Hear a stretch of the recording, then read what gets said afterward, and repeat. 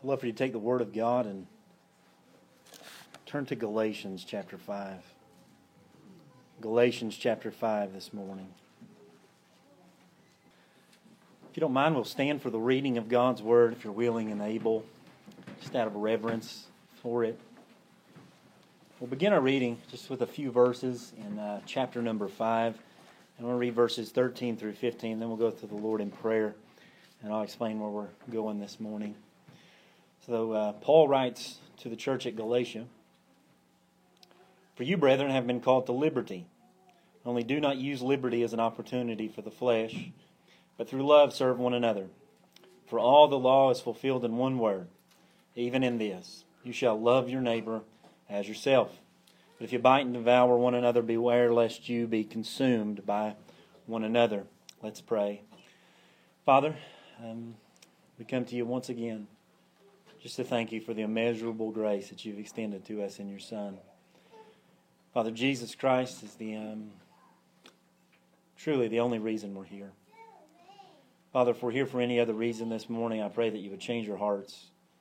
God, if we're here for ourselves, if we're here to glean something from your word, Father, for our own benefit, if we're here for the sake of our husband or our wife or even our parents, Lord, as good and as noble it is to obey, and as good and as noble as it is, Father, to give ourselves over because of another person, Father, it's not the ultimate end. Father, all things are for your honor and for your glory.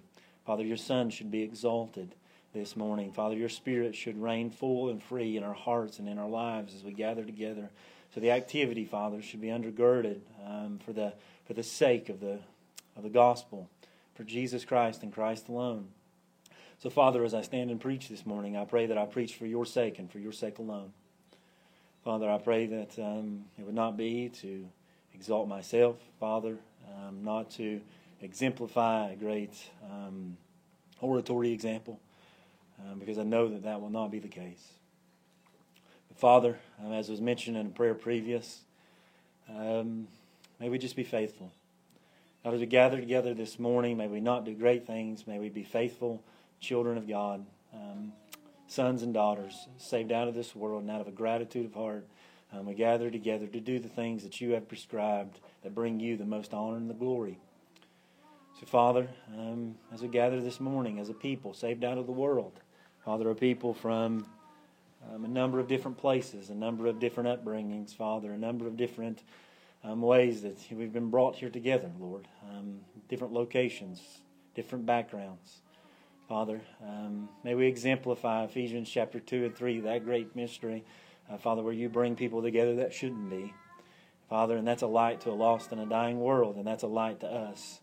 So, Father, we pray this morning as we gather together that we exalt your Son by exalting your truth, and we exemplify a love for you and exemplifying a love for one another. God, give us a greater love for Christ this morning and a greater love for each other. Father, we just recognize our desperate need of you this morning. Father, to stand forth and to accomplish your purpose in us, because we realize that outside of that, this morning will have been in vain. And we do not want to have met, Father, in vain. So God, do what you do best and accomplish your work this morning in us, making us more like your Son, Jesus Christ. We know this is your will. Paul tells us that in Romans, as he writes to the church and subsequently to us, that it is your ultimate goal to conform us to the very image of your Son. So we trust you to do that this morning with the means you've prescribed, Father, particularly your word and your people. It's in Jesus' name we pray. Amen. You can be seated.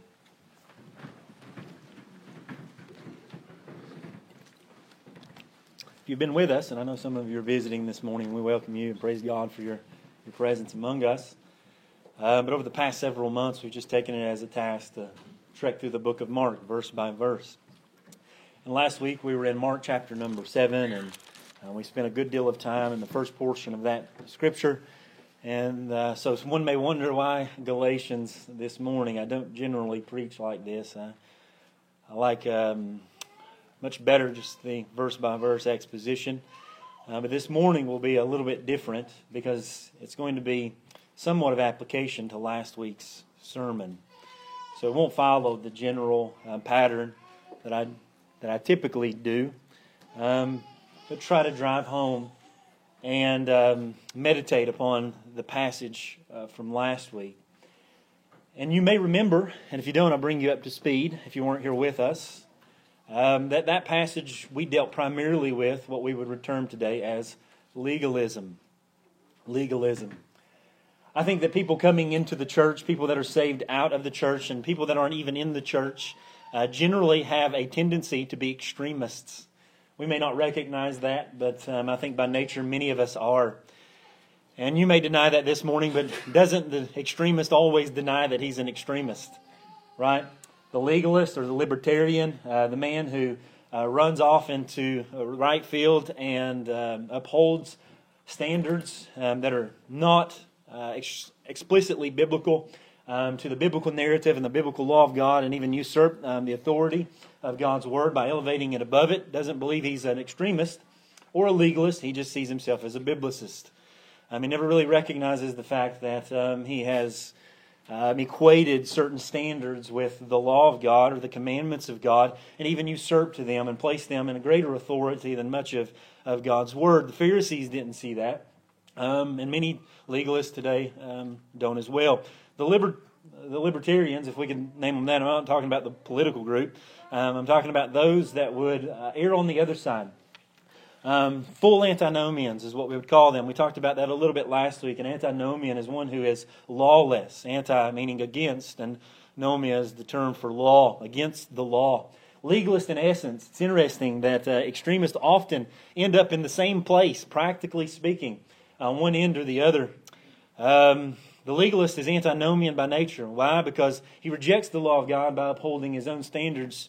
And the true antinomian, the true libertarian that Paul's going to deal with here in many other places, such as Romans 5 and 6, also is an extremist.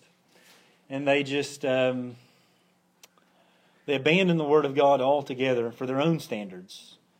And both of them end up in the same place, rejecting the law of God, rejecting the commandments of God according to their own standards. And it's funny, they hate each other, and really they hate the thing that they are.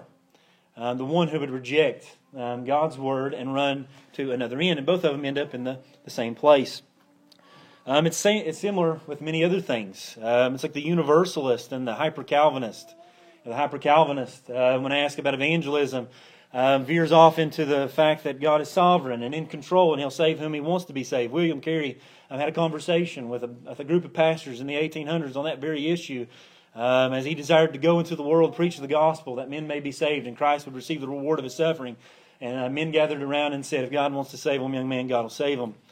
Thus, it stifled evangelism. But it's interesting, you go over to the Universalist who believes that God will reach every man regardless because He's so gracious and compassionate. Thus, it equates to a lack of need for evangelism, and how you can have men on both ends of the spectrum, but practically they fall in the same place. We as God's people want to guard against that. We want to hold great truths, although oftentimes in tension, in great balance, believing both, understanding that His ways are above our ways and that His thoughts are above our thoughts. So I'm going to give you a few more thoughts this morning on the issue of God's law and even legalism. You know, the Apostle Paul here is really discoursing for us in the book of Galatians the idea of legalism. If you were to go to Galatians chapter number 1 and verse number 6, you would read this as he writes an introduction to those at the church. He says, or the churches, I marvel that you are turning away so soon from Him who called you in the grace of Christ to a different gospel, which is not another. But there are some who trouble you and want to pervert the gospel of Christ. But even if we or an angel from heaven preach any other gospel to you than what we have preached to you, let him be accursed. As we have said before, so now I say again, if anyone preaches any other gospel to you than what you have received, let him be accursed. For do I now persuade men or God? Or do I seek to please men? For if I still pleased men, I would not be a bondservant of Christ. So Paul is initially writing to the book of Galatians and these churches for the particular reason, because there are men within the church that are preaching a false gospel. Here in just a few moments, he's going to tell us exactly who those men are.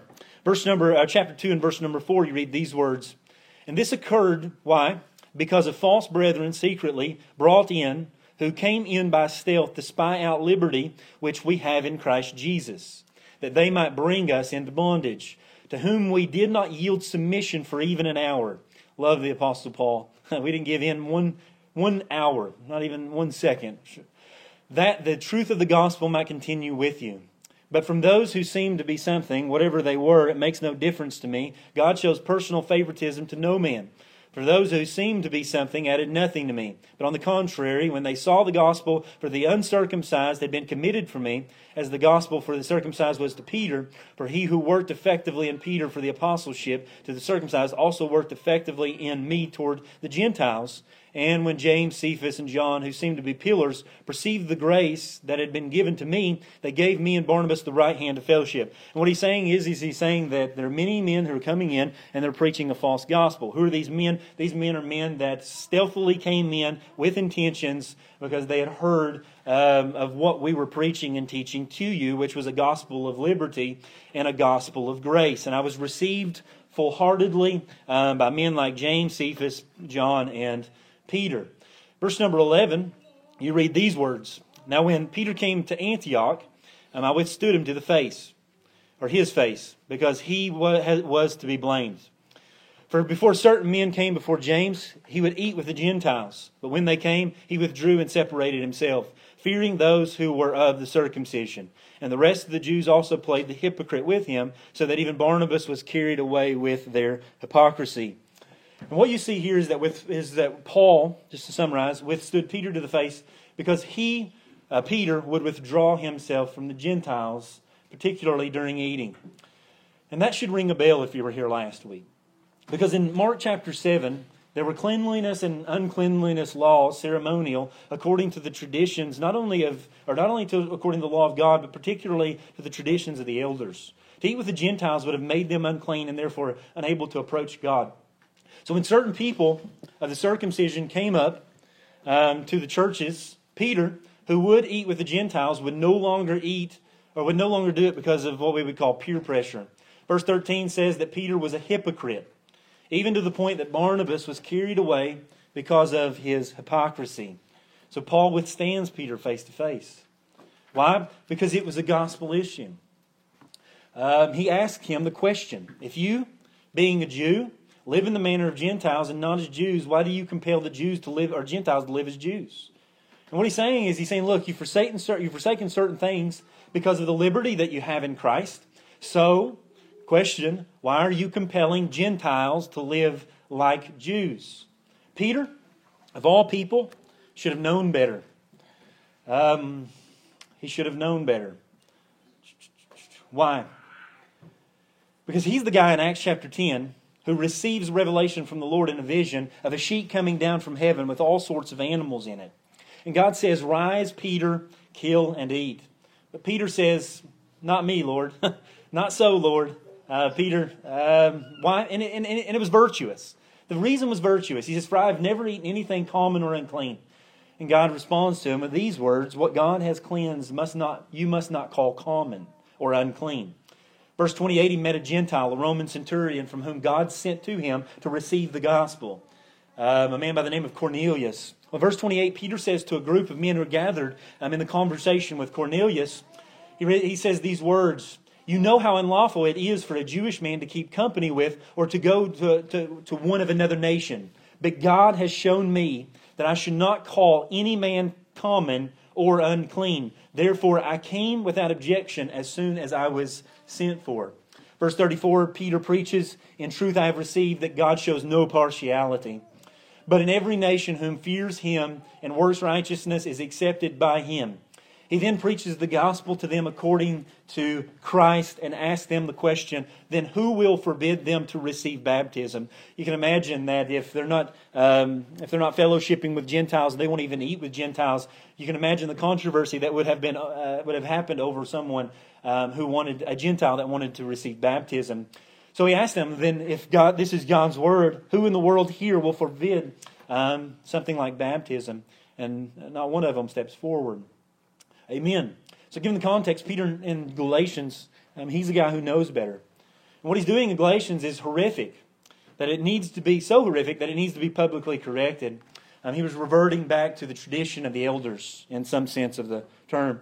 In 3:1, Paul pretty much calls this foolish. He says, "O foolish Galatians, who has bewitched you that you should not obey the truth, before whose eyes Jesus Christ was clearly portrayed among you as crucified." Why are they fools? Because they had seen Christ and Him crucified. So he simply asked them in verse number 2, "Did you receive the Spirit of God, or the Spirit by the works of the law, or by the hearing of faith?" You get this wrong. And this is important because you get the answer wrong. And he says it's all in vain. It means it's empty. It means it's worthless. You speed up to Galatians 4 and verse number 8, and you read these words. Paul writes, "But then indeed, when you did not know God, you served those which by nature are not gods. But now after you have known God, or rather are known by God, how is it that you turn again to the weak and beggarly elements, to which you desire again to be in bondage? You observe days and months and seasons and years. I'm afraid for you, lest I have labored for you in vain. Brethren, I urge you to become like me, for I became like you. You have not injured me at all. You know that because of physical infirmity, I preached the gospel to you at first. And my trial, which was in my flesh, you did not despise or reject, but you received me as an angel of God, even as Christ Jesus. What then was the blessing you enjoyed?"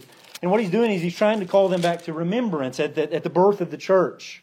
He's trying to call them back to the gospel and that thing which had saved them and the liberty that they had in Christ. So why in the world are you going back to the weak and the beggarly elements, he says. Later in this, he's going to argue that one of the primary elements, if not the primary element, is going to be circumcision. That there's going to be Jews that have stealthily come in that are going to try to bind their consciences and put upon them a yoke which they cannot bear. A yoke which they cannot bear. And that if they bear that yoke, in Galatians, he says, then you bring yourself again back under the entirety of the Old Testament law. And that if you're going to give over in one point and add anything to the gospel, then you put yourself under the entirety of the Old Testament law and the Mosaic economy, and thus you are cursed and condemned. Why? Because the Old Testament to an unbeliever is a curse. And thus you see, we come to chapter 5 and verse number 3. "And I testify again to every man who becomes circumcised that he is a debtor to keep the whole law." That a man who argues that circumcision is necessary for saving grace, then it is no grace at all.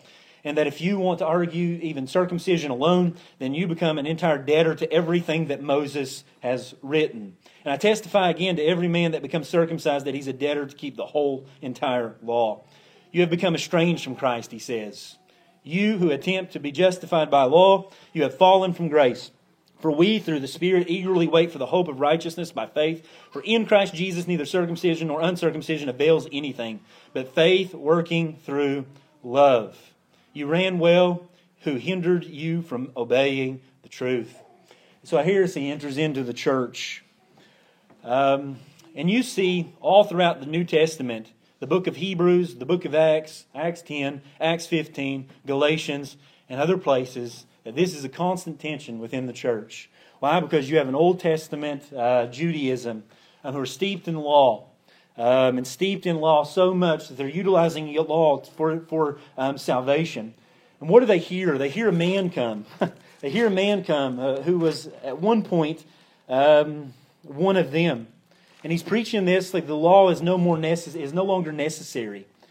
And we're going to get to that in just a moment. But what they hear in their mind from Old Testament Judaism is that everything that we have done and everything that has come before us is all for naught and it's for nothing.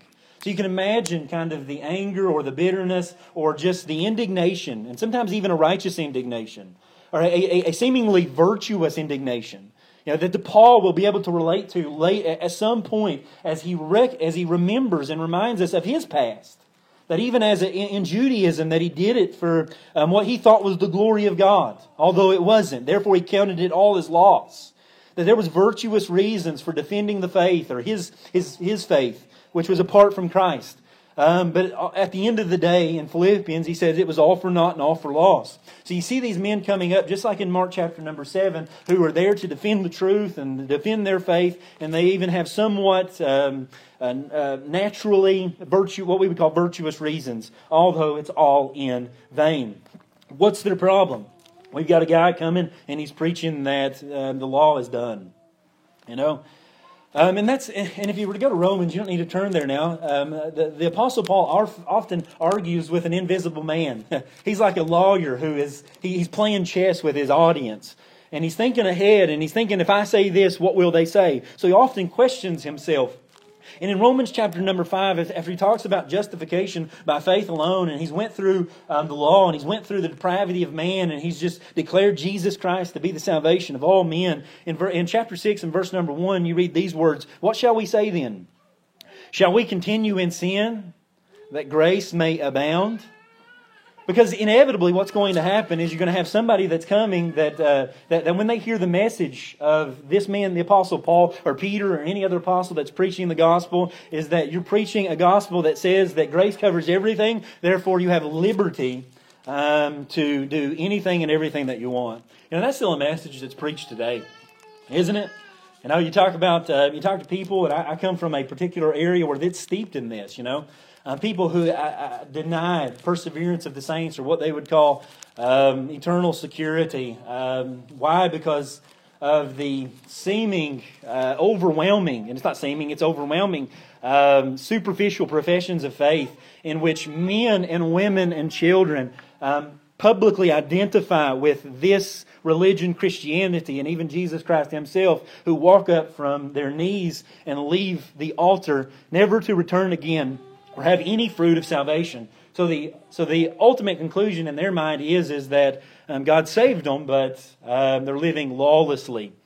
And that if you want to believe that God would save a man that can live lawless, he must have lost his salvation. And that's where they end up going, right? But we would argue differently. We would argue the same thing that they're arguing, in a sense, that a man who is saved cannot live lawlessly. That he cannot be antinomian. So on the one hand, you have the legalist who wants to uphold standards, even to the point of it being the mark of a Christian in salvation. Saving grace is hanging on that. But on the other end, you have these people who hear a message of grace in Christ, who think that you are preaching a doctrine or a salvation that has no that allows a contingency plan for no righteous works at all. Because that's what happened in Romans. That's what happens in Galatians. Paul is preaching grace and Paul is preaching liberty. So inevitably he encounters somebody who says, so what are you saying then? That if it's all of grace, then anybody can just get saved and live however they want? You know, they can continue in adultery, they can continue in lasciviousness, they can continue in sexual immorality, they can continue lying, they can continue all this. You know what Paul says? Paul says, God forbid. Certainly not. Now, in the original language, you could translate that, no, no, no, no, no, no, no. There is no way. How shall we who died to sin live any longer in it? And then he goes in and argues the sufficiency of the gospel. And what you have is you have these two extremes. You have the legalists who uphold unbiblical standards for saving, for the purpose of salvation. And then you have antinomians who are just lawless explicitly, who say that you can be saved and live any way that you desire, and that technically you're under the blood of Christ and He'll forgive you for it. So many quote-unquote Christians today engage in certain sins. Why? Because I know that Jesus will forgive me for that. Let me just go ahead and just say that we reject that at this church. Okay? That the perseverance of the saints, I believe in eternal security, and technically whenever somebody is saved by the grace of God, Jesus Christ will never lose them. He will never leave them nor forsake them. But we also recognize that God utilizes a means to accomplish the end. That it's not only a legal declaration that you are saved by the grace of God and righteousness is imputed to you, but God gives His Spirit, the new heart, and a number of other things to keep you. That the reason you will never be lost is because God supplies the means to keep you, which is the Spirit of God living and dwelling in you. So that's why on the other end, you have extremes, you have these tensions, right? God says He'll never leave you nor forsake you. But in Hebrews and many other places, you see these warnings for those who tempt the Lord, if you will, and presume upon God that He'll save them, even though they're living godless lives. So how is it that God can say that, and it appears that that you could lose your salvation, but at the same time He says, I will never leave thee nor forsake thee. Why? Because we understand that God's Spirit and other means are the means by which He accomplishes the end. And that if you're living a life of godlessness and lawlessness, and you have no regard for God's commands at all, then you should have no assurance that you are one of His. That's the argument of the Bible. But if God's fruit, the Spirit of God and the Spirit of grace and the fruit of the Spirit are living and dwelling in you, and you have the marks of 1 John, and God has given you a new heart, and He's given you all these things, then you can walk with 100% full assurance. Why? Because God is actively in you, working to accomplish that end, to bring you to that end, which is final salvation. In no way earning it, but God working in you to will and to do of His good pleasure. And he argues the exact same thing in Galatians as well, where he says, "It is not I, but Christ that works in me." It is I, yet not I, is what he says. I'm living, but I'm not living. I'm working, but I'm not working. It is like in Philippians when he says, I do, yet not I. Or it is God's will to work and to do of His good pleasure in me. So you see the great tension there. And those are the extremes that we want to guard against. And the church has always been riddled with these. We have men in church history like Marcion. You may not recognize the name, but he rejected the Old Testament law altogether. He was lawless in that sense. He didn't like anything Jewish, so he dismissed the entire Old Testament law and anything in the New Testament that reeked of Judaism or had a Jewish flavor to it. He was all about grace, and not about the law. And that certain view lended itself to certain antinomian lawlessness. Or you can fall on the other side and you can just see, the Old and the New Testament is just flattened out, These are different views of the law. There's a lot of different views of the law. Some would make such a dissection that the Old Testament law has nothing to do or no application for the believer today or to the church. Marcion did that. Or you can take the law of God and you can take it to a point where you just flatten it totally out and you end up equating everything in the Old Testament to the New Testament church. That the Old Testament is just, quote, a different administration than the New Testament, and that they're essentially the same. And that men are saved under the Old Testament just like they were saved under the New Testament, but they flatten everything out, so you end up baptizing infants and giving infants the Lord's table. And not all do that, but some do that because they equate the Old Testament exactly with the New, and they see such a similarity. It's not just a similarity; they look the same. They are the same. God's people were the same in the Old Testament as the New, and you get this transposing of Israel on the church and back and forth, and so you get this equation of old and new. So you transfer things from the Old Testament to the New, and I think that's inaccurate. Or you get the Christian Reconstructionist who takes the law of God and wants to reconstruct society, just like under all the Old Testament Israel laws, and there's a lot of difficulties with that. Or you can become like the Seventh-day Adventist who takes every single thing, that the law is totally applicable today. Thus, they observe the Sabbath laws, and today they're out on the lake somewhere, while yesterday they enjoyed worship. But also they take the dietary laws and they take a number of all the laws in the Old Testament and try to live under them. I had a conversation in seminary as I was working in a hospital with a Seventh-day Adventist who was very sincere. Very sincere as he reached out to me that because I worshiped on the Lord's Day that I was under the condemnation of the law and that I was going to die and go to hell because of that. Very sincere and virtuous in some sense naturally, but I think very wrong. So you come to Galatians and Paul labors to teach us that we are free from the law. The book of Galatians is the Magna Carta of Christian liberty. He labors hard to teach us that that the Christian is free from the curse, from the condemnation and the legal claims of the law. And then he moves on to teach us that Christians fulfill the law, but in a particular way. And let me just say that I give all of those kind of synopsises, and there's more out there. There's nuances of each. So I'm not condemning all those. I want you to know this morning that it is more difficult than it seems.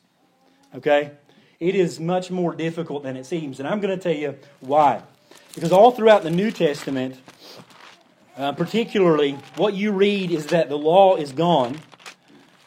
And this is what I'm trying to get for us to understand today. How is the law applicable? Right?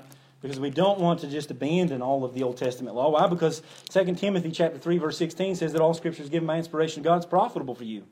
Who's he writing to? He's writing to the church. But what text is he writing about? He's writing about the Old Testament Scriptures. Right? That contained within the Old Testament Scriptures. And prior to that verse, it says that he writes to Timothy and he says that you've known the Holy Scriptures from your youth, and it was wise to make you. It made you wise unto salvation. It was able to make thee wise unto salvation. Right? That what was contained in the Old Testament Scriptures for you, Timothy, was actually powerful enough. It contained Christ and the gospel enough, just like in Galatians, that the gospel was preached unto Abraham, or preached unto them in many other places. That what was contained in the Old Testament Scriptures contained the gospel to where it would save men. Timothy was saved under the Old Testament Scriptures, yet under the New Covenant. As the New Covenant is inaugurated. And then he flows from that all Scripture is profitable. It profits you, Timothy. It profits the church, Timothy. That the Old Testament Scriptures were given for doctrine, to be taught, for reproof and correction, to correct you and instruct you in righteousness. Why? That the man of God may be perfect, thoroughly furnished for every good work. That your salvation and your sanctification is that the Old Testament Scriptures contain Christ and the gospel enough that it can save you and train you up in the way that you ought to go and make you fit for every good work. And we understand that applies to the New Testament as well, but it applies to the Old Testament just the same. Just a further and a more progressive revelation. And what you have today is you have some that want to take the Old Testament Scriptures and canon them like Marcion. But then there are some today that want to take the law, to a place of legalism and say that you must do these things, and it's all applicable, so much so that if you don't do these things, that you're unsaved. Why? Because Jews have been doing this for centuries and millennia. And we don't want to do that. So then for the Christian, where does the law stand? Right? How does the Old Testament relate to New Testament Christianity? And I just want to posit to you, it's not that easy. And you can understand why people go off in one direction or another. Why? Because in Acts chapter 13 and verse number 38, you read these words. Therefore let it be known to you, brethren, that through this man is preached to you the forgiveness of sins. And by him everyone who believes is justified from all things which you could not be justified by the law of Moses. Beware lest what has been spoken to you in the prophets come upon you.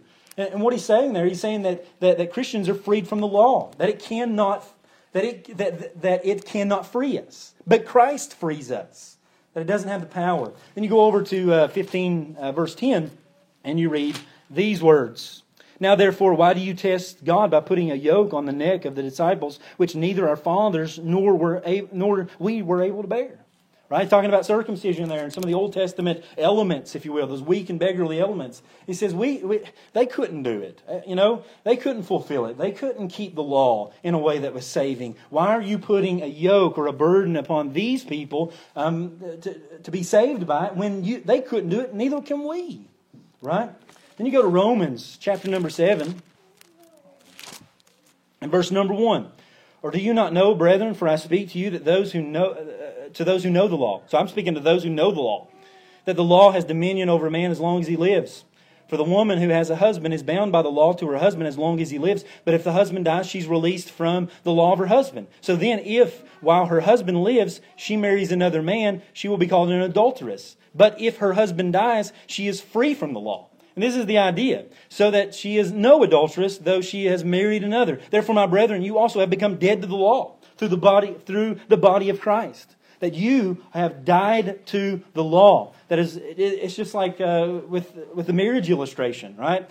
That as long as the husband is alive, then you are bound to it. But once the husband dies, you have liberty to marry another. This is the idea. Now you're married to the new covenant. The old covenant has died if you came to Christ. We could go on to Galatians chapter 3, which we were at in verse number 19, where he says these words, "What purpose then does the law serve?" Right? "It was added because of transgressions, till the seed," and you may have a translation that capitalizes that, because the seed there, speaking of Christ, "should come to whom the promise was made, and it was appointed through angels by the hand of a mediator." Now, a mediator does not mediate for one only, but God is one. Is the law then against the promises of God? Certainly not. But the idea there is that the law is utilized for a purpose, to teach men. And you see that in Romans chapter 7, Colossians chapter 2, verse number 16. You read these words. "For by Him all things were created." Sorry, I was reading 1:16. "So let no one judge you in food or in drink or regarding a festival or new moons or Sabbaths, which are a shadow of things to come, but the substance is Christ. Let no one cheat you out of reward, taking delight in false humility and the worship of angels," and so forth and so on. We could go to Hebrews. Hebrews is replete in these scriptures. Hebrews 7:11, Hebrews 8:13. So, what is the Christian's relationship to the law? We're dead to it, right? And if that was all that we had concerning the law, it would be pretty simple, wouldn't it? Right? It would be cut and dry. The time frame is done. There's no abiding relevance. The problem is that that's not all that the New Testament says about the law. All of these emphasize the impotence of the law, the deficiency of the law, the inability of the law, the temporary nature of the law, and the severed relationship of the law. If you were to go to Romans chapter 3, knowing what we've just read, you would read this question, and then we could ask the question, how is it that we should answer this? If you were to read Romans chapter 3 and verse 27, you'd read these words, where's boasting then? It's excluded. By what law? Of works? No, but the law of faith. "Therefore we conclude that a man is justified by faith apart from the deeds of the law. Or is He the God of the Jews only? Is He not also the God of the Gentiles? Yes, the God of the Gentiles also. Since there is one God who will justly justify the circumcised by faith and the uncircumcised through faith." So everybody say the same way. How? By faith. "Do we then make void the law through faith?" And if all we knew was the scriptures we just read, we would say, yes, Paul. The law is nullified. But what does Paul say? God forbid.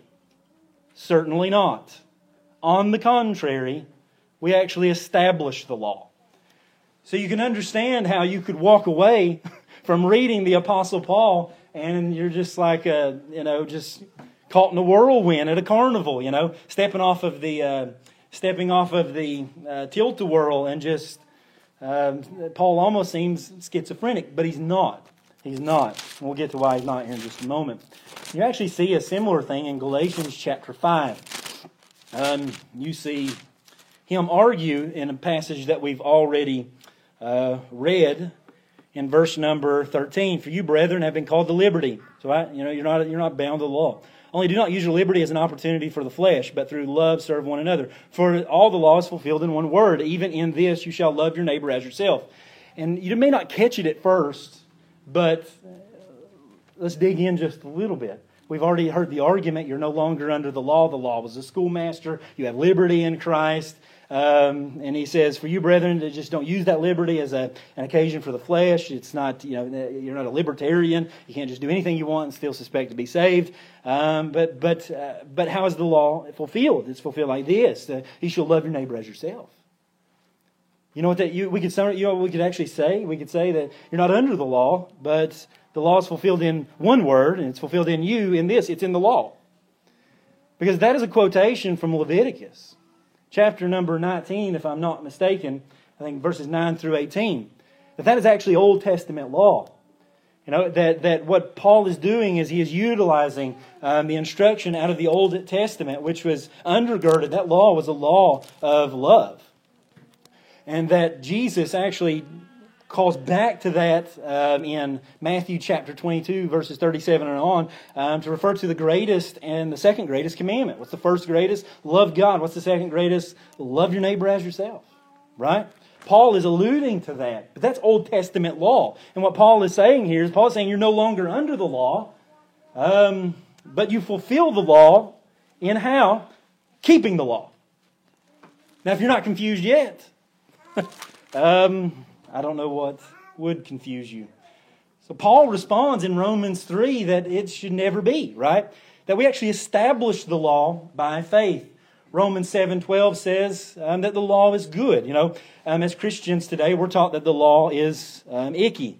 It's mean. It's a bondage. It's a yoke, and it is. And Paul even says that. Peter even preaches that. Jesus even goes through that, right? Like it is, in a sense, to the unbeliever. But Paul says in Romans chapter 7 and verse 12, so then the law is holy, and the commandment is holy, righteous and good. Therefore did that which is good cause death for me? May it never be. Brother, it was sin, and the law is spiritual. Romans 13:8. You read another passage. Romans 13:8, actually, the Apostle Paul takes the law of God and uses it as his basis to argue to love one another. Verse number 8, you read, owe no one anything except to love one another. For he who loves another has fulfilled the law. For the commandments, you shall not commit adultery, you shall not murder, you shall not steal, you shall not bear false witness, you shall not covet it. And if there is any other commandment, all are all summed up in this saying, namely, you shall love your neighbor as yourself. Well, Paul, I thought that we're dead to the law. Like, why are you bringing up the Ten Commandments? That's under Mosaic covenant, Love does no harm to a neighbor, therefore love is the fulfillment of the law. And we could go on and on. Romans chapter 15, verse 4, 1 Corinthians 10, 6 through 11, and many other places. We could talk about the apostles' utilization of the law. Well, we understand Jesus was under the old covenant, but many people argue. But the apostles were not. They're post-resurrection. They're post-ascension. They received the new covenant in the blood. And in 1 Corinthians 9 and Ephesians chapter 6, Ephesians 6, right? Children, obey your parents in the Lord. Why? Because it's the first commandment. It's the first commandment with promise. Right? Well, Paul, don't you understand the law? We're dead to the law. Right? The Mosaic economy's gone. Like, we understand that. But they're going to use it because it's profitable. Right? They're going to use it because the Old Testament contains, in some form, the gospel and the ability and the means for the Old Testament people to be sanctified. And much of what was in the New Covenant is built from is built upon the Old Covenant, and they're not that distinct as we would think. And that's what Jesus says in Matthew chapter 5 and verse 17. Do not think that I've come to abolish the law, but to fulfill the law.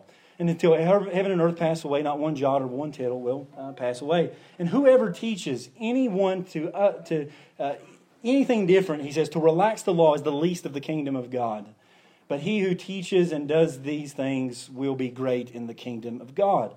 And that's what Paul is essentially getting to. You're preaching a false doctrine and you're preaching legalism and this and that. And Jesus even says that anyone that preaches otherwise is least in the kingdom of heaven. And that's what we see. So then what with the law? Right? Who do we agree with? We agree with both. We agree with both. We agree that we are no longer under the law. But we also agree that we are in some sense under the law. Why? Because the law was established by faith in us through Christ Jesus when He established a law of love. And that's what we're getting to when we get to Galatians chapter 5 and verse number 13 and verse number 14. For the law is fulfilled in one word, even in this. Romans chapter 3, Romans chapter 13, that the law that God gives the New Testament Christian is a law that is written upon their hearts.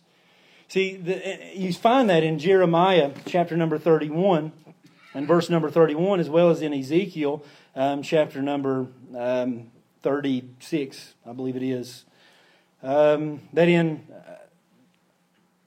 in Jeremiah 31:31, you read these words, Behold, the days are coming, says the Lord, when I will make a new covenant with the house of Israel and the house of Judah, not according to the covenant that I made with their fathers in the day that I took them by the hand to lead them out of the land of Egypt. By a covenant which they broke, though I was a husband to them, says the Lord.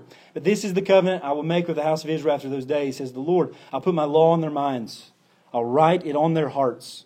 And I will be their God, and they shall be my people. No more shall every man teach his neighbor, and every man his brother, saying, Know the Lord, for they shall all know me. And And then in Ezekiel chapter 36, you read these words in verse 25.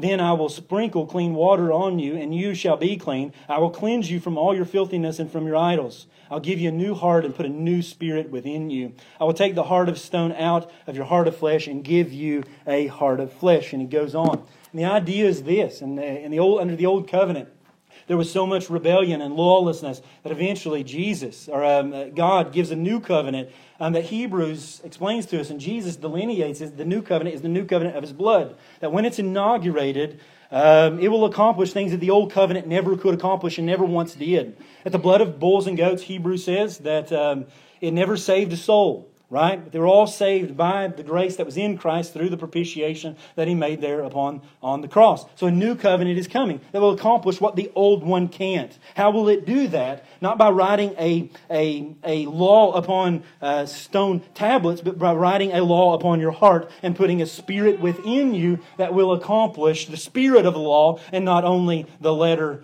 of it. And that law is essentially love. That's what he's arguing in Galatians. That's what he's arguing in Romans. And that's what he argues in Romans chapter number 8. If you were to turn there, you would read in Romans chapter number 8 that great statement. There is therefore now no condemnation to those who are in Christ Jesus, who do not walk according to the flesh, but according to who? The Spirit. For the law of the Spirit of life in Christ Jesus has made me free from the law of sin and death. We've already established that, right? For the law that could not do in that it was weak through the flesh, God did by sending His own Son in the likeness of sinful flesh on account of sin. He condemned sin in the flesh, that the righteous requirement of the law might be fulfilled in us who do not walk according to the flesh, but according to the Spirit. And I take that to mean not that the righteous requirement of the law was fulfilled in us as Christ accounted to us His righteousness, although I think that's true and argued from other places. I take this to mean that we are no longer under the law and its condemnation and its curse, as Paul argues in Galatians, but now that Christ is working in us through His Spirit, those who walk according to the flesh, and the fulfillment of the law is being fulfilled in us. Like in Galatians chapter number 9. And what is that? That's the law of love. Right? That, and you say, well, I thought grace and law were opposite of each other. And they are, in that sense, right? I thought John chapter 1 that Jesus Christ came bringing grace, and that Moses brought the law, and that Jesus Christ came bringing grace. He did. He did. But if you're going to argue a total contrast between grace and law from that passage, then you have to carry on, because that's not the whole verse, right? That Jesus Christ came, that Moses came bringing the law, but Jesus Christ came to bring what? Grace and truth, right?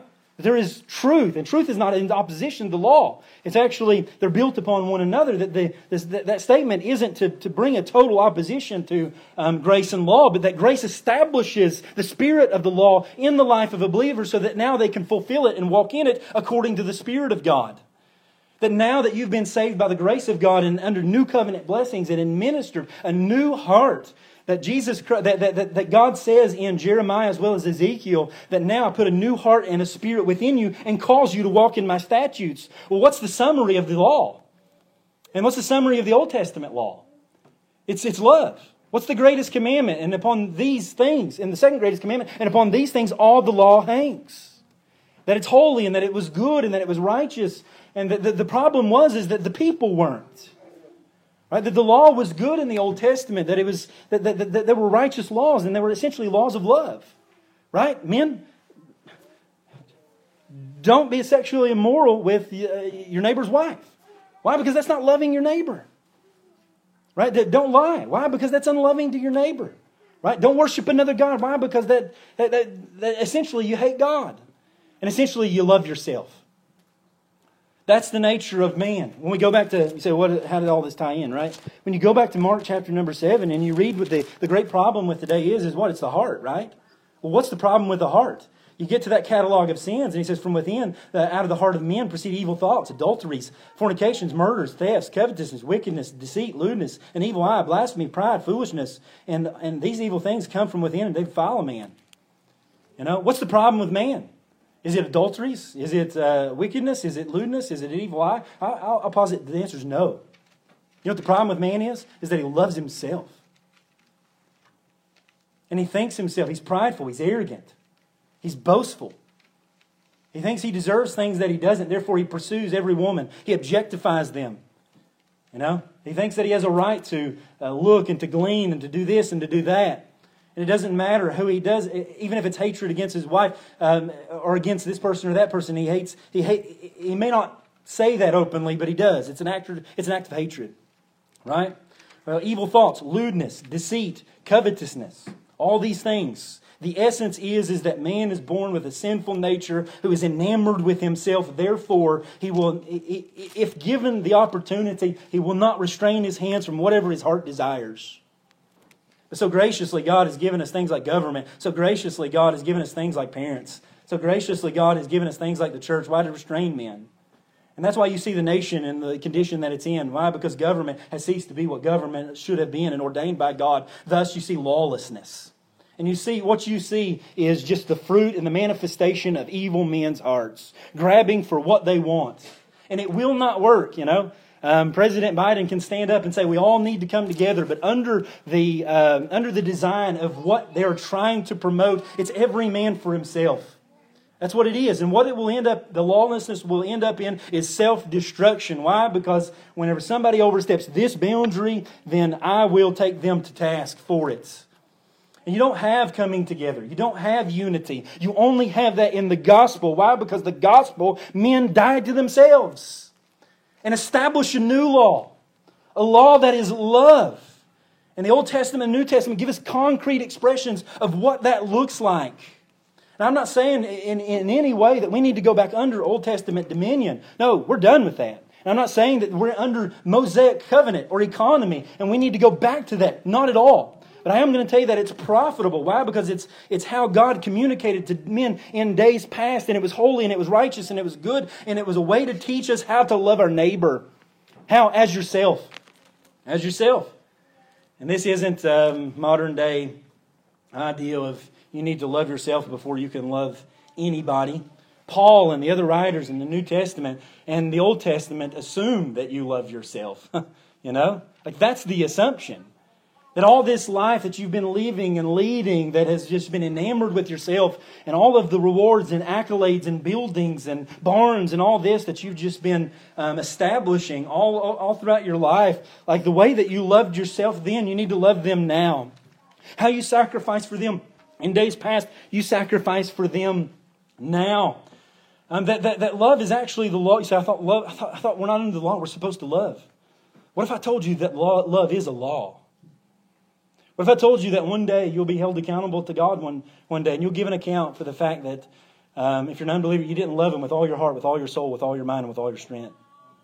That one day we're going to stand before God and He's going to, that's going to be part of the standard. Did you love me? Like that love is a law.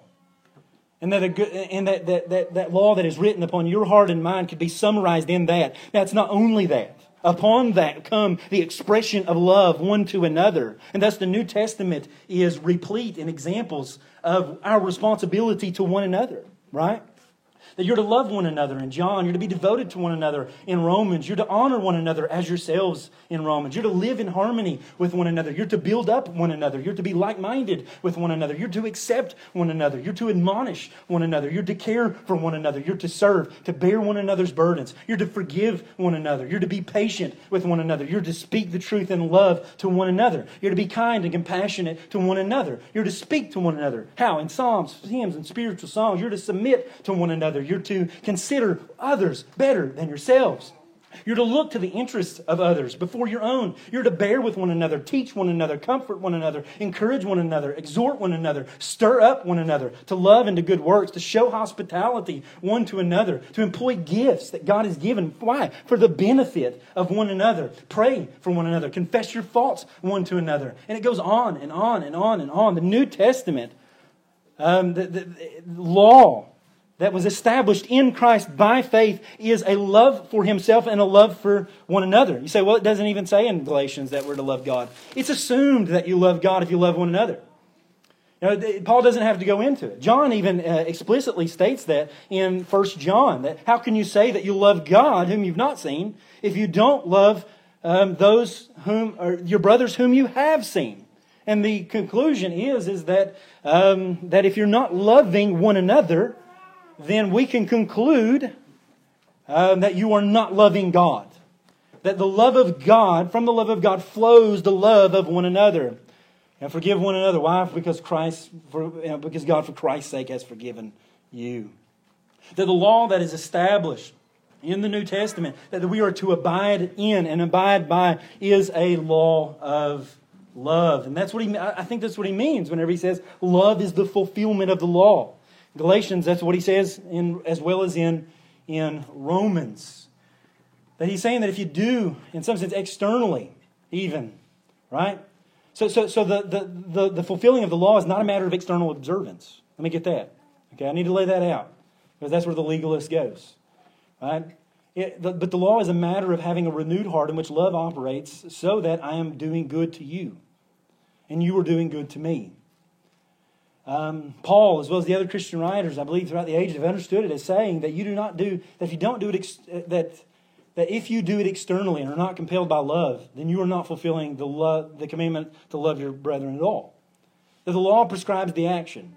The commandment prescribes the action, but love contains or compels the action forward. And those are the only actions that will actually amount to anything in the last day. So God gives a new law. But it's really an old law. It's a law upon which even the Old Testament was based upon, And you can go through it. I would encourage that as you go through the Old Testament. How do you interpret the Old Testament? Is it you just transpose it on the new? No. But it is applicable. It is profitable. To make you the man of God that God desires for you to be, equipped for every good work. So when you read, about when the commandment to build a fence around your roof, you just go home and flatten out the roof and build a fence around it. The answer is no. No. And there's so many cultural gaps with us and them today that it would be a practical impossibility to go to the Old Testament and rebuild an Old Testament economy. Unless you went to live with Israel. And much of the things that were done then aren't even done today. There's so many cultural gaps that you can't fulfill all the Old Testament law, and that's not the point. But there is a moral application oftentimes, right? Why? Because they had flat roofs. So it was a loving thing to do to your neighbor to build a fence around it, or a parapet is what they call it. Why? Because you don't want your neighbor to fall off of it, and you don't want the kids to fall off of it, because that's unloving to your neighbor. So love your neighbor. How would that equate for today? We could apply that in 100 ways, right? Don't leave a gun sitting on your kitchen table when you have visitors over or when your kids are around. Why? Because if they pick up the gun and they shoot somebody else or shoot themselves, man, you're responsible. There's a responsibility given to God, to the men of God and to women of God and to Christians to take care and to love our neighbors. And it's actually this love that will fulfill the law, right? That no matter what you're about to do, I would encourage you to go to the New Testament, the Old Testament, and find concrete expressions of loving towards God and towards neighbor. But before you're about to do anything, you should ask a great question: is this loving to my neighbor? In Acts chapter 10, that's exactly what Paul does. Paul understands that he has liberty to eat whatever it is that he wants to eat. Under the Old Covenant and under the traditions, they wouldn't eat things sacrificed to idols. Why? Because it was sacrificed to pagans. 1 Corinthians chapter 10, I'm summarizing this. Paul comes to the conclusion, I can eat anything. Why? Because everything's declared clean. And they didn't really sacrifice those to other gods anyway, because no other gods exist, right? But I'm going to restrain from that. Why? Because I'm going to love my neighbor, right? Because if he's a new believer and he doesn't understand that and he upholds that as sin in his life, that when he looks at this, it's going to be sin for him. So I'm going to love my brother. I'm going to refrain and restrain from liberty. The liberty that I know that I have in Christ. Why? Because love is the law that governs my heart. Even when there's not an explicit commandment. Although there's explicit commandments you should follow. But outside of that, in any scenario, you should ask, is this placing a stumbling block before my brother? Is this loving to my brother? Is this going to cause him to stumble along the way, to fall and to sin in his own mind, in his own conscience, in his own heart? If it is, I need to refrain from it. Okay? There are certain things I will never do that I think I have liberty to do. And because of the community and the culture that we live in, and the church culture that we live in. There are certain things that pastors will never be able to do and should not ever have to do and should never waive their liberty like they should be able to do it because of the damage it'll do to the body of Christ. At the end of the day, God has written upon our heart a law of love that is expressed and manifested concretely in the Old and New Testament. But even more than that, we learn from Christ's example how to govern ourselves as He was a sacrifice to us. And how He gave up so many rights and privileges and different things and liberties that He had. Why? For the sake of the church, for His bride. And you're to express that same type of love. And it's that type of love that the world does not understand. You say, oh, the Old Testament law, it's icky, it's mean, it's overbearing, it's gross. God didn't think of it like that, you know. In Deuteronomy chapter 4 and verse number 5, you read these words. Then the anointed priest shall take some of the bull's blood. Oh, make sure I got that right. Maybe in chapter 5 and verse 4. No. Sorry, I went too far. I went to Leviticus. There's some good stuff there too. But in Deuteronomy, what you see is verse number 5 of chapter 4, surely I have taught you statutes and judgments. Right? So what did you teach them? Statutes and judgments. Just as the Lord my God commanded me, that you should act according to them in the land which you go to possess. Therefore be careful to observe them. For this is your wisdom and your understanding in the sight of the peoples who will hear all these statutes and say, surely this great nation is a wise and understanding people.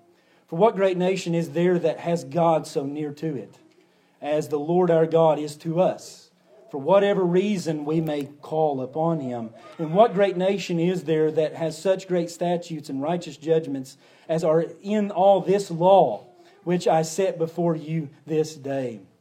Only take heed to yourself and diligently keep yourself, lest you forget the things your eyes have seen, and lest they depart from your heart all the days of your life, and teach them to your children and your grandchildren. Moses is writing to the people of God, and he's saying that whenever you carry out God's statutes the way that God ordained, the world will look in and see, and they'll say, what wisdom is this? Like, what kind of nation is this? Can you imagine the pagans coming in who had immigration laws but welcomed people under certain statutes and judgments, right? But when they came in, they openly welcomed them.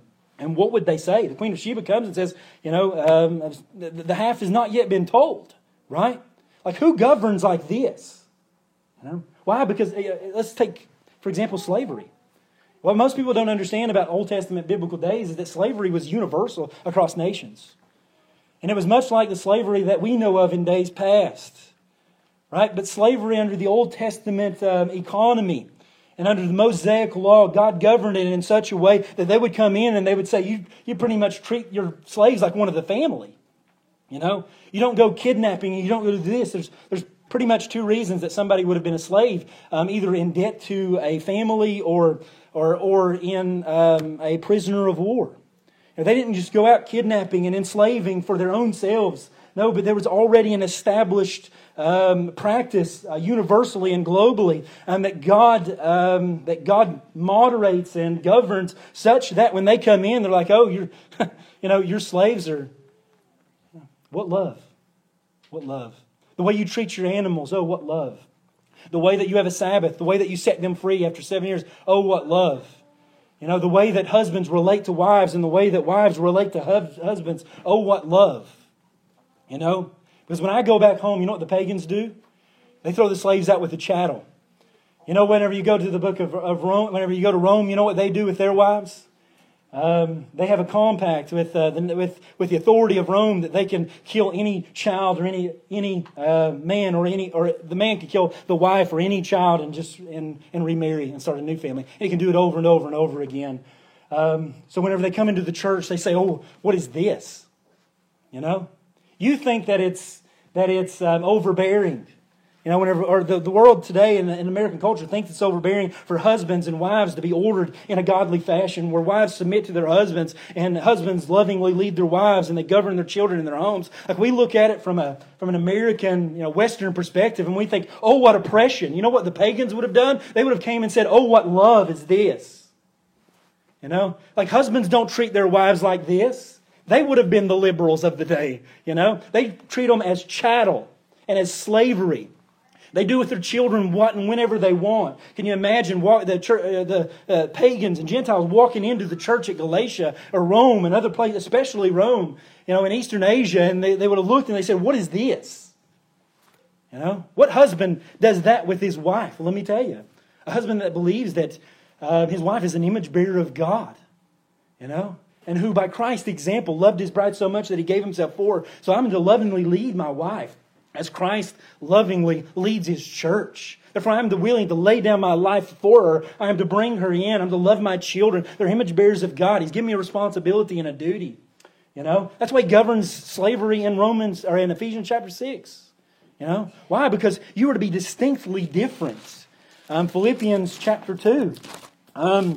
You are to carry within you a law that does not exist within the world, that governs all of your activities. Why? So that whenever that the world looks in, they see a light that is undeniable. It's undeniable. Is it Philippians chapter 2? After that great treatise on Jesus Christ humbling Himself, he says these words, "Therefore, my beloved," in verse 12, "as you have always obeyed, not as my presence only, but now much more in my absence, work out your own salvation with fear and trembling." Why, Paul? "For it is God who works in you both to will and to do of His good pleasure." God's working in you. You're working with Him in some sense of sanctification. "So do all things without complaining and disputing, that you may become blameless and harmless, children of God without fault in the midst of a crooked and perverse generation, among whom you shine as lights in the world, holding fast the word of life." Right?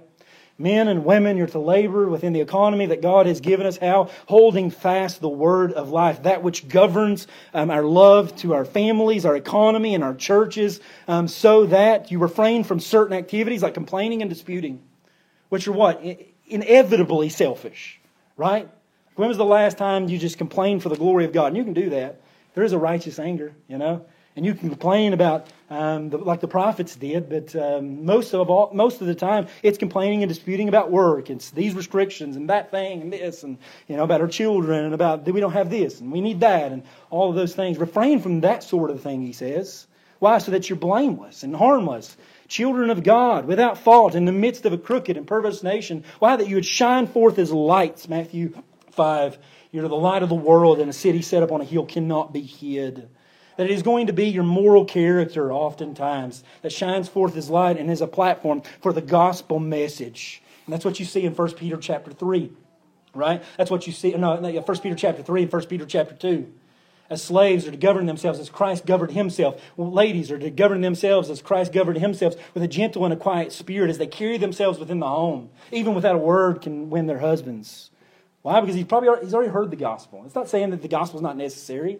But it's saying there's a certain point in which you just carry yourself and you prove that the gospel has accomplished what it is in your life by the love that you have for your husband. And I think you're going to extrapolate that to husbands and wives as well. Husbands, dwell with your wives with understanding. Why? Because Jesus is understanding of you at this time. He's patient, long-suffering with you at this time. Like, love your wife and love your husband and love this world in such a way that at the end of it, they just scratch their eyes and they say, what is this law? I thought Christianity was just about do's and don'ts. I thought it was about earning salvation. I thought it was about this and that. No. Let me tell you about a Christian the other day that I don't understand. He just did it. I can remember my mom crying one time, because a Christian, a faithful Christian, gave her a gift and she just looked at it. She said, why does she do that? I don't even know her from Adam. And it just brought her to tears. And people are like that all over the world, where the law is just expressed in love, concretely manifested in the commandments that He gives. Why? Because we're short some days, short-sighted, and we don't get it. So God's law governs the love that we are to have one for another. It doesn't govern in a sense of Old Testament economy. It doesn't govern it. We're not under the Old Covenant, right? But the Old Covenant is profitable in such a way that we can glean from it principles and how we are to love one another, such that when the nations look in and the people look in, they say, what wisdom is this? What wisdom is this? And you see that manifested under the new covenant in a much more vital way as God writes His law upon our hearts. So is the law icky, sticky, mean, and oppressive? Yes, if you're an unbeliever, it is. It is. Listen, today, if you're an unbeliever, you are under the Old Covenant, Old Testament law.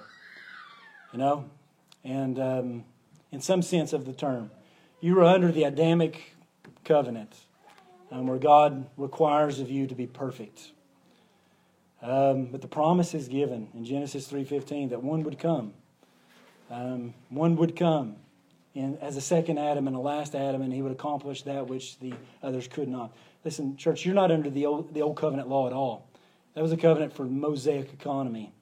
You're under the Adamic covenant. You're a Gentile, chances are. And you're under Adam's responsibility. And you cannot fulfill that responsibility. Thus, the second Adam and the last Adam came to accomplish what you could not accomplish in himself. He lived a life of sinlessness, thus that upon his death, burial, resurrection, and ascension, that righteousness upon your faith and repentance could be accounted to you as your righteousness, giving you a new heart and establishing in you a law which was not there before. The law of selfishness condemned you, and the law of love will govern your life from here on out, or should. And it glorifies God and it changes the world.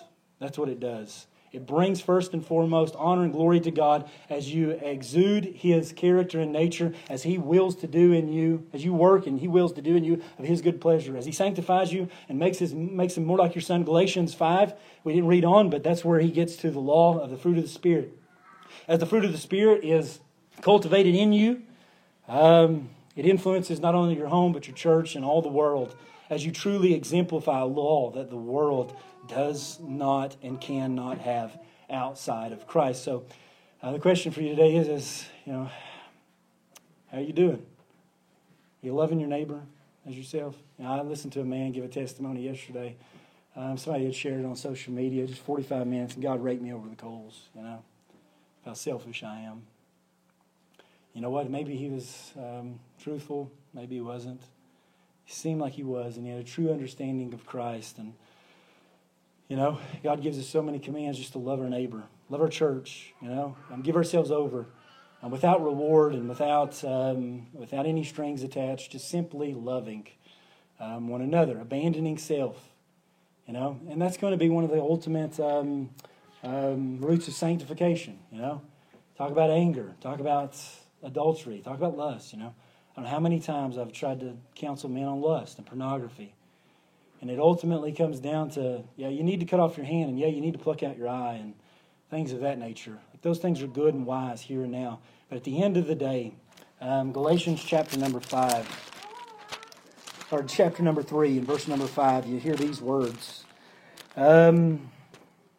Therefore, he who supplies the Spirit to you and works miracles among you, does he not do it by the work? Does he do it by the works of the law or by the hearing of faith? Ultimately, at the end of the day, we can restrain your hands long enough and we can restrain your eyes long enough, but your heart will run wild.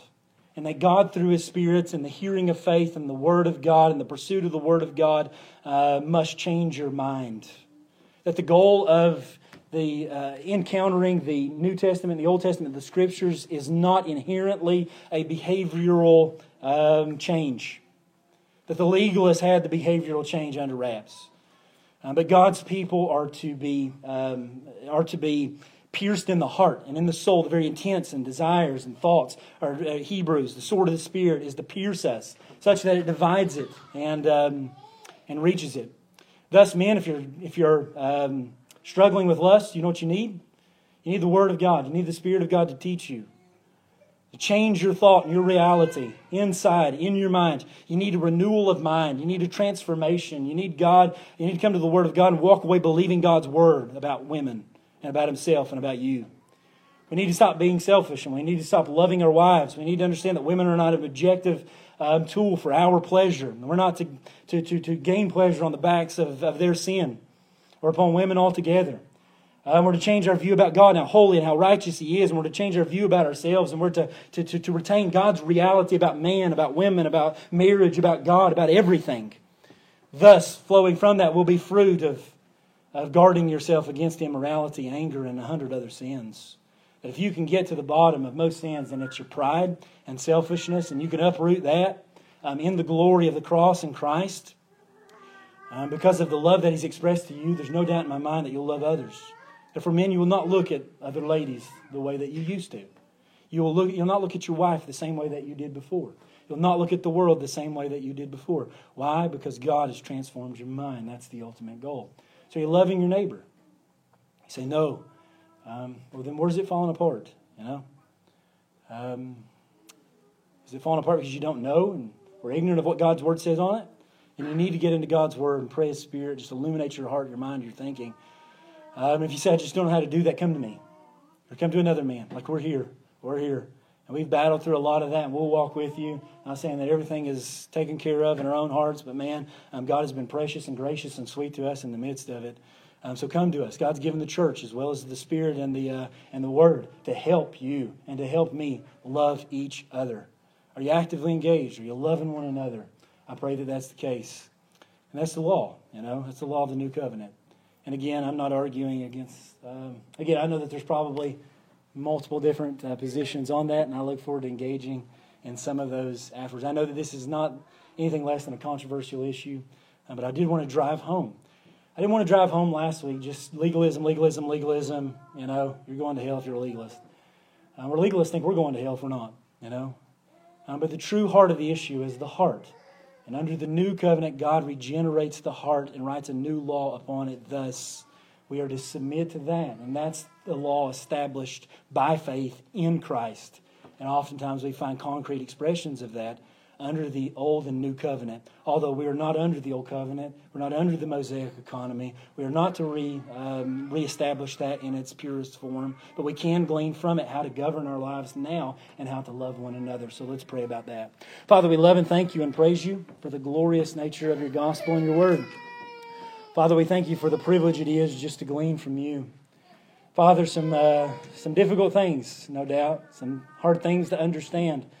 So we praise you that you have given us a spirit, Father, and patience and long-suffering in the midst of our sanctification. That you've given us all these things, Lord, to bring us about final salvation. Not that it contributes or earns it, Lord, but that out of the gratitude of heart that we have, Father, just out of the gratitude of heart of what you've accomplished in us. Father, we walk and work and labor because of the new heart that you've established in us. And we trust that will bring us to the end by your Spirit. Father, as you cause us to walk in your statutes, that you've given us things to do. You've given us a work to labor in, Father. And I pray that you'd help us to do that. I pray, Father, that it would be loving. And I know that if you're in it, Father, it will be loving. And I pray that as we go forth in this world, Father, as your church, established by Christ, according to your Spirit, Father, that we would be a light to a lost and a dying world. That as husbands and mothers, our husbands and wives, that we be a light to our children, as husbands a light to our wives, and so forth and so on, Father. As you just continually remind us of Christ, His sufferings, His glory, and 100 other of the great truths of the faith. Father, there's no doubt in my mind that the world will be watching now. I'm in a governing and a nation, Father, and a governing body that is lawless and continuing to degrade. It is imperative now, Father, that we carry ourselves not only as a church but as individuals, Father, and carry ourselves in Christ's likeness and in love one towards another. Father, and we trust that this will be an agent by which you change the world all around us for the glory of God. So, Father, help us build kingdom, Father, as we observe the law of love. In Jesus' name, amen.